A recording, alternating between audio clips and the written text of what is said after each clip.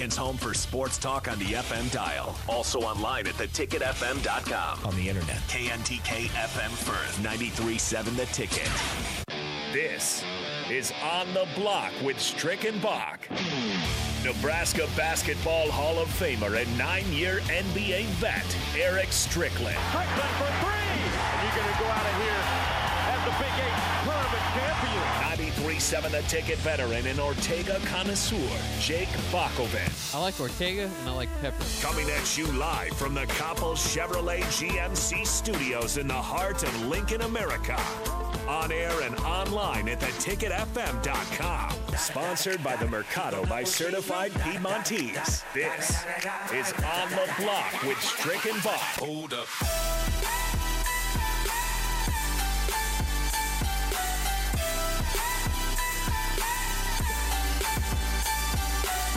Welcome back. We're on the block.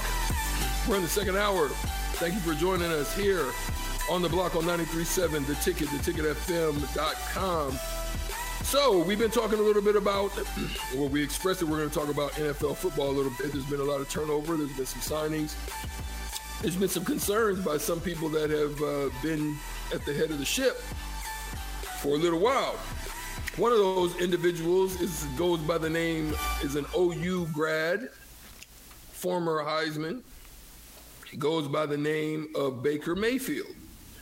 Baker Mayfield finds himself in a unique situation in where he's kind of feeling like he's a little bit slighted. Had a really tough season last year, didn't play up to his potential, had some run-ins with the new champion now in Odell Beckham Jr. And if you watch some of that tape, you'd kind of understand that he missed him a lot of times. And he said, sure, you're going to miss me?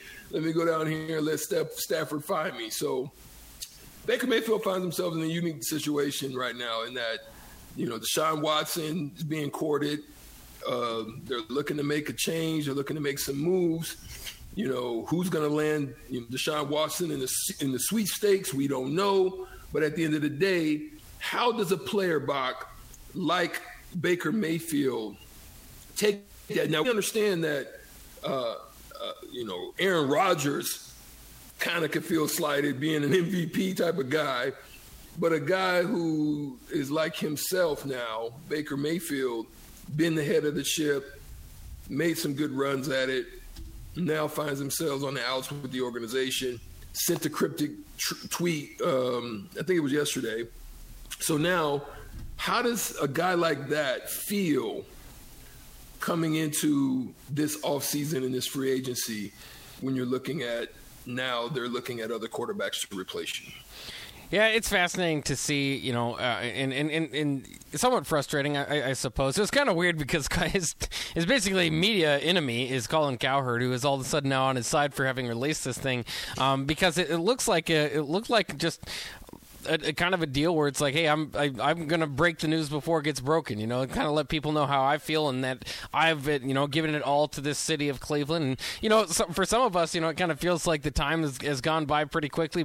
I can remember Baker Mayfield playing for the Sooners just a couple of years ago, but I'm sure that's 4 long years as the start of his career starting for the Cleveland Browns, got him to the playoffs, and then last year didn't go as planned, but he played through an injury after week 6, and it didn't look all that great. Obviously never did develop that chemistry, like you were saying, with Odell Beckham Jr. Even Jarvis Landry probably has had his better years outside of Cleveland. So it's been a bit frustrating, and it's basically limited and downplayed Baker Mayfield to where he is today, which is not a top 15 quarterback, probably still a starter worthy, young enough to feel like there's some upside there, but not the prized possession he once was as the number 1 pick for the Browns. And it just kind of gets to that time for every team or every player, I suppose. Mitchell Trubisky kind of just went through this a couple years ago with the Bears, where if you don't have enough success, they're going to be ready to move on. And the Browns have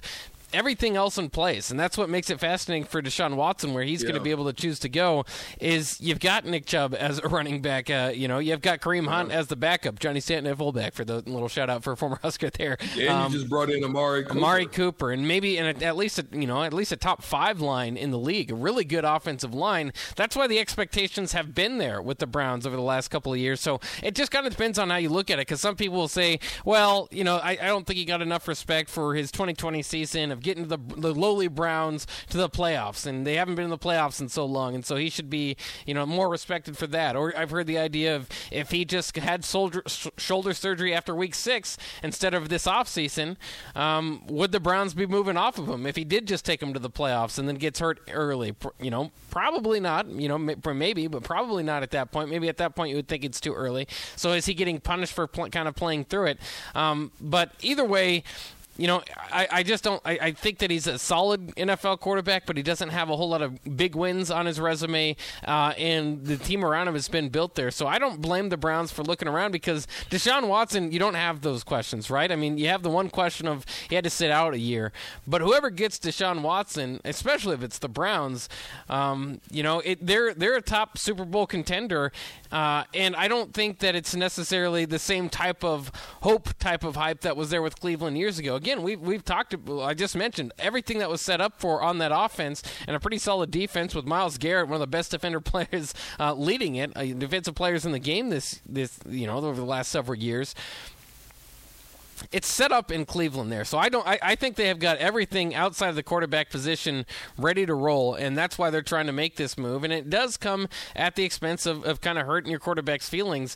I wonder if there was a way for Cleveland to maybe limit some of the hurt feelings that are going on throughout it, because at this point now, what if they don't get Deshaun? How if they don't win the sweepstakes, how is Baker feeling? Is he going to be asked to be traded because he's seeing them look the other way? And it could be very much a PR move, right? At the end of the day, I think Baker Mayfield wants to stay in Cleveland. He understands. He sees the writing on the wall. He understands what they've got there. He knows that if he can get healthy and put himself back in a position to make another run in the playoffs, then he believes he's the guy to do it. I think he has that mentality, and that I can change the minds. And so for me, it could look like a PR stunt, like not a stunt, but like just a PR move, really to just grasp the love of the city, the fans, and the people, and be able to let them know that, hey, I want to stay. I'm committed to you and the city, so forth and so on. So it could be that. But at the end of the day, we do know that other quarterbacks and suitors are out there, because the Seahawks landed a monster package in exchange for Russell Wilson.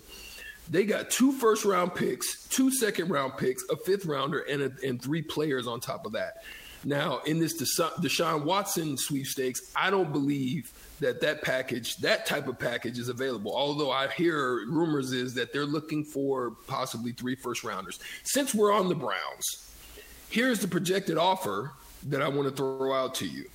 They're offering a 2022 first-round pick at number 13, a 2023 first-round pick, and a 2022 second-round pick, and a 2023 second-round pick, a 2022 sixth round, Baker Mayfield, Kareem Hunt, and David Njoku. Now that's a package. That's quite a package. If you are Houston, is that a package that's worthy of your look? I would think so, and that's a big package. I know I've seen reports too out there that Baker wouldn't be part of the package. I don't really know. That doesn't really fit into me. It seems like if he's not, he's just another trade piece, because he has started quality, at least, at this point in his career. Again, maybe some of the belief of the upside isn't quite as high, but, there's a lot of teams looking out just for a starter and a stopgap guy. But Houston needs a starter. Very least he would be. So. Yeah, Houston would be part of that. Yeah. So they would be interested in getting that in return. So that's why I think he's got to be part of the package if they are going to end up with him, because what good does it do to have your former number 1 pick pressuring Deshaun Watson when Deshaun Watson's better to begin with? So I think that's a huge package, and it's reported out there the Texans have they're not. It's not a problem of wooing the Texans because they've had at least enough offers. Teams at least are realizing the value of Deshaun Watson or the value that the Texans want from him. They reportedly have 3 offers that they're good to go with. They're just kind of waiting on which one. And again, it all comes down to Deshaun Watson's no trade clause, so he gets to choose where he goes. And that's why I think it'll be difficult to get him in Houston or Seattle because I think he wants to play for a contender. He's already in Houston, but Seattle is what I mean. That type of deal where he doesn't want to go to another rebuild. That's where he was kind of going down that path with Houston. He's in the prime of his career. He probably is going to want to be with a contender, and there's a few suitors out there, Cleveland included, would be a great landing spot for him. That I would think, for football reasons, for the teams that are out there looking to give the offers, which from what the reports are, it's the Saints, Panthers, and Browns, and then there's the flirtation with the Falcons as well. Football-wise, I think the Browns are the best one to go in there. But you might also consider an NFC team because there are plenty of really good young quarterbacks in the AFC. So outside of, hey, I got a great offensive line in Cleveland. Okay, you've got everything set up there, but it's not a winning organization historically, and that's great that you've got some pieces put together, but you're going to have to beat that kid out there in Buffalo for the next 10 years. You're going to have to beat that kid out in Kansas City for the next 10 years. Russell Wilson's out in the AFC now. So it's interesting to see the power dynamics of a lot of the young quarterbacks that are in the AFC. Will this young quarterback want to jump into the NFC where, the top quarterbacks over there, Aaron Rodgers, is aging out? Well, there's a few more interesting ones that we haven't heard of yet. I mean, obviously, they've talked about the Panthers. That's one that I think that the Panthers and probably Houston would be interested in because in that one, they would, they get a number 6 pick out of the deal, but it's only one this year. Another one next year. A lot of it is involving 2 first-rounders, 1 second-rounder there. They're trying to throw in Christian McCaffrey and Sam Darnold. But that's one that I don't see Houston looking at, and the reason being is that's ultimately a salary dump type of an issue, and there's just nothing that I would see that he would be interested in there. We've also talked about, this is one that we haven't really heard about that was interesting to me, was the Eagles.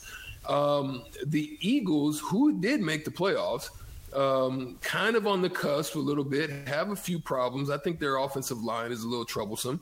But they still have some things that they can work on, I believe.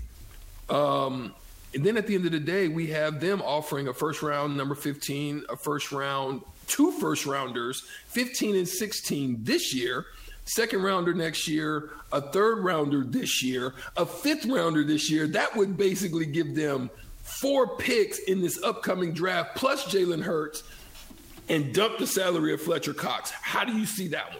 I like that for both sides. Especially I think that Jalen Hurts is solid. Again, doesn't probably have the upside of some of these other quarterbacks, but they did make the playoffs with him. They didn't look close in that playoff game. He kind of shrunk in the moment.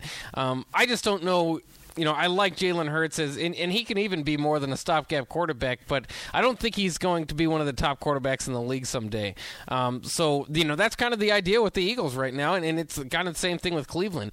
Jalen Hurts and Baker are solid quarterbacks. They're again probably not have the upside of being a top 12 quarterback at this point in their careers, but but that's where the trade-off is coming. Is that this guy is coming out and he might not just go in Deshaun Watson might not just take a job that's open. He might go and take somebody's job that they have and that you feel pretty good about, unless a guy like this comes on the market, which isn't very often. You have to remember that. And if you're an NFL team, a lot of times you're gonna have to luck into a guy coming to you for some reason or the other. We kind of seen that with Tom Brady as of late, but it's usually going to be an aging guy. But if you want to get a young quarterback in his prime, that's one of the tops in the league, there's no way anybody's going to let them go or let them get to the point where they're walking away. I mean, I guess Kirk Cousins would be the closest thing to that we've seen over the years out there at Washington.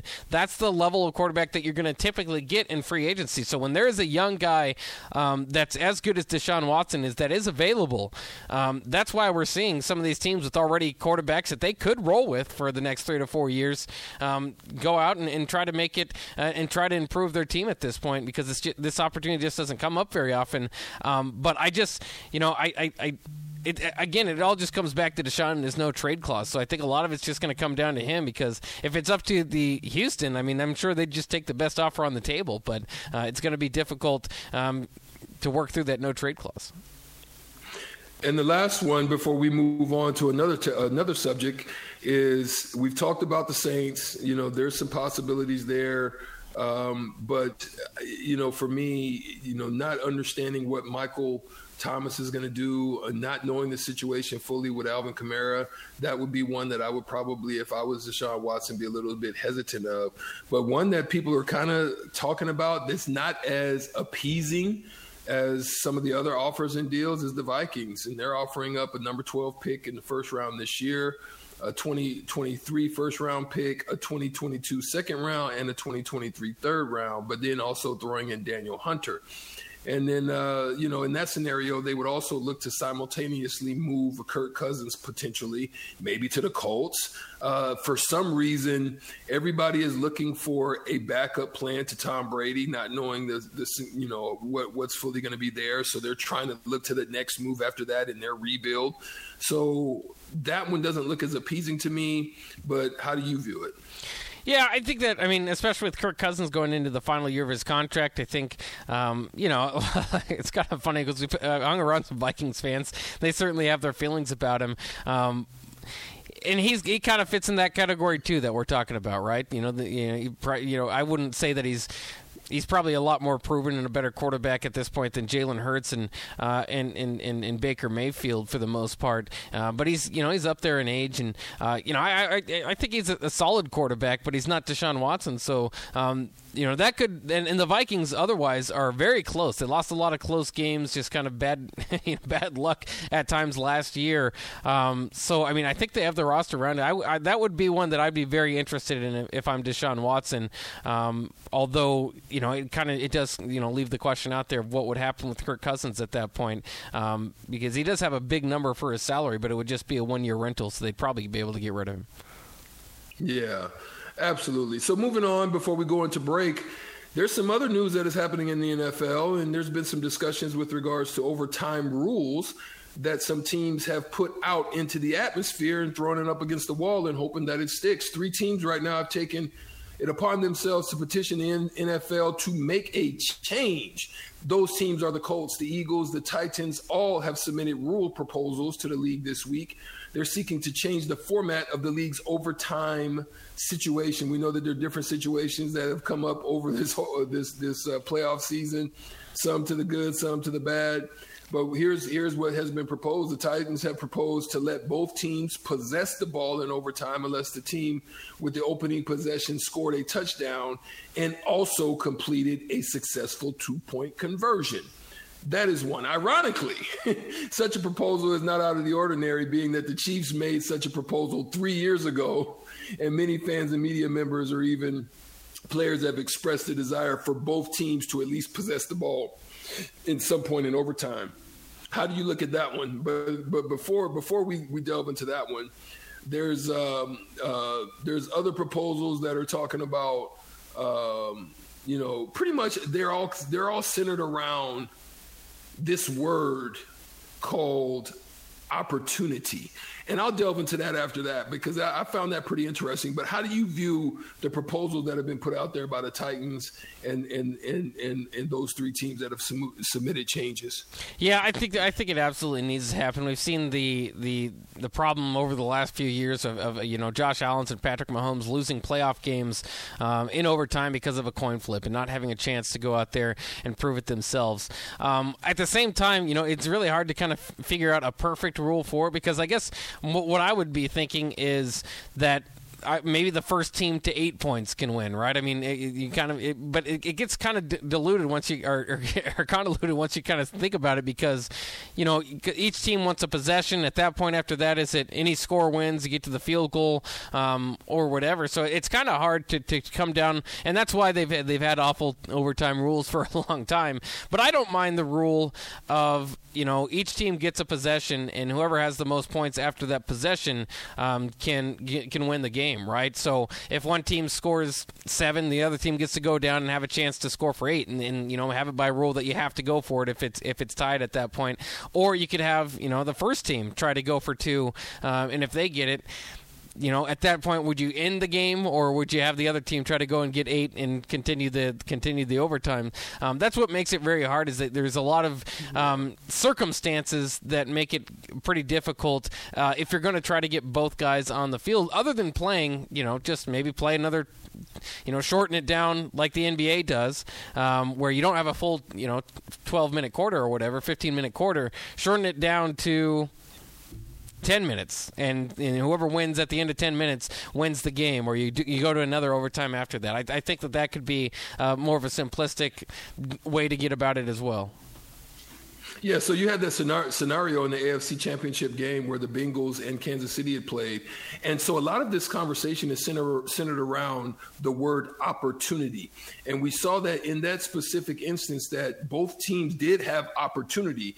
And so what a lot of people are trying to say is not necessarily it's not necessarily how the game is being concluded in the overtime, but it's changing the wording in it.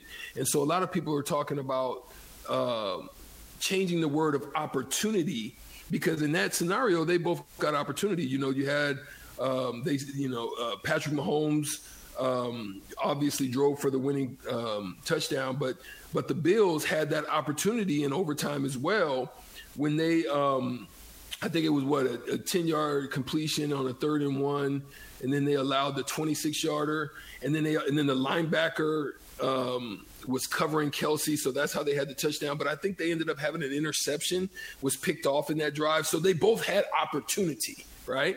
But they're talking about a guarantee of possession.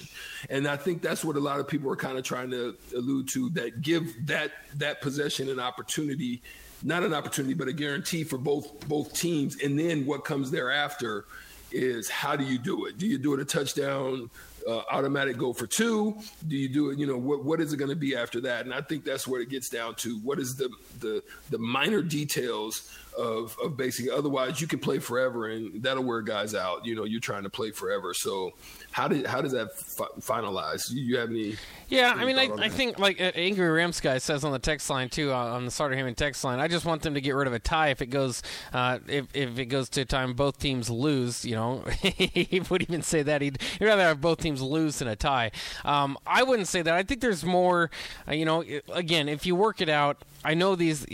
You kind of get into, if you start playing too many minutes, like I said, if you have a 10-minute quarter and then another 10-minute quarter, if it goes into like 4 overtimes, then all of a sudden they're playing another game, they want another game check, all that, guys get worn out, it's football. That's a lot to ask. So I understand that, but and so it is hard. I think that, it's just it's so hard to come to a conclusion, because I could even make different rules for the overtime in the playoffs than in the regular season. I think that's more than anything is what they need to do, is to make sure that there is no tie. But I also don't want to tie in the regular season. So if you don't like the overtime rule that I would say, like 10 extra minutes, and whoever wins at the end of that, or you're going to double overtime, that's asking a lot out of those guys. But it's playoff football. You have to come to a conclusion. You have to have a winner to move on into the bracket. That's how playoffs work. You can't have ties there. If you're worried about too much play in overtime in the regular season, maybe you can have it as simplistic as what they have right now, just give it 2 possessions, and like I was saying, each team after 1 possession, whoever has the most points wins, or even go down to, if that doesn't work out, a field goal kicking competition. I don't care what you do. Heck, you can have a 40-yard dash competition for all I care. At the end of a football game, an NFL football game, where everybody's paid pretty good money parking and getting to the game and all that, you don't want to go to a tie. I don't care if it's the regular season or not. You got to get those out of the the game because it just and we've heard after every game too. One of the players, I didn't know you could end in a tie. Yeah, that's because it's idiotic and it's silly for a league that makes as much money and as powerful as the NFL to have any way for it to come up with that. Again, there's a lot of difficulties in going through this. I don't know if there's a perfect way, otherwise you would have gotten to it by now. But it's been too long to have a bad playoff system. They've got to figure this out, and I don't think it can be too difficult. You just have to get the NFLPA to agree with it, I suppose. Well, before we go to break, we want you to either prepare to call into the Sutter Heyman text line. We'd like to hear just one of your guys' thoughts on it. And, do you think you have a plan? Do you think you have an idea? You could call us on the Honda Lincoln hotline at 402-464-5685 or text us on the Sutter Heyman text line, also at the same number, 402. We've corrected that area, 464-5685. We're going to go to break, but when we come back, we're going to talk about NCAA memories. And I want to know from you on the Sutter Heyman text line, what are your Final Four play or teams that you see that's in there so you can give Stricky some help? After this, we'll come back and we'll talk NCAA March Madness memories after this.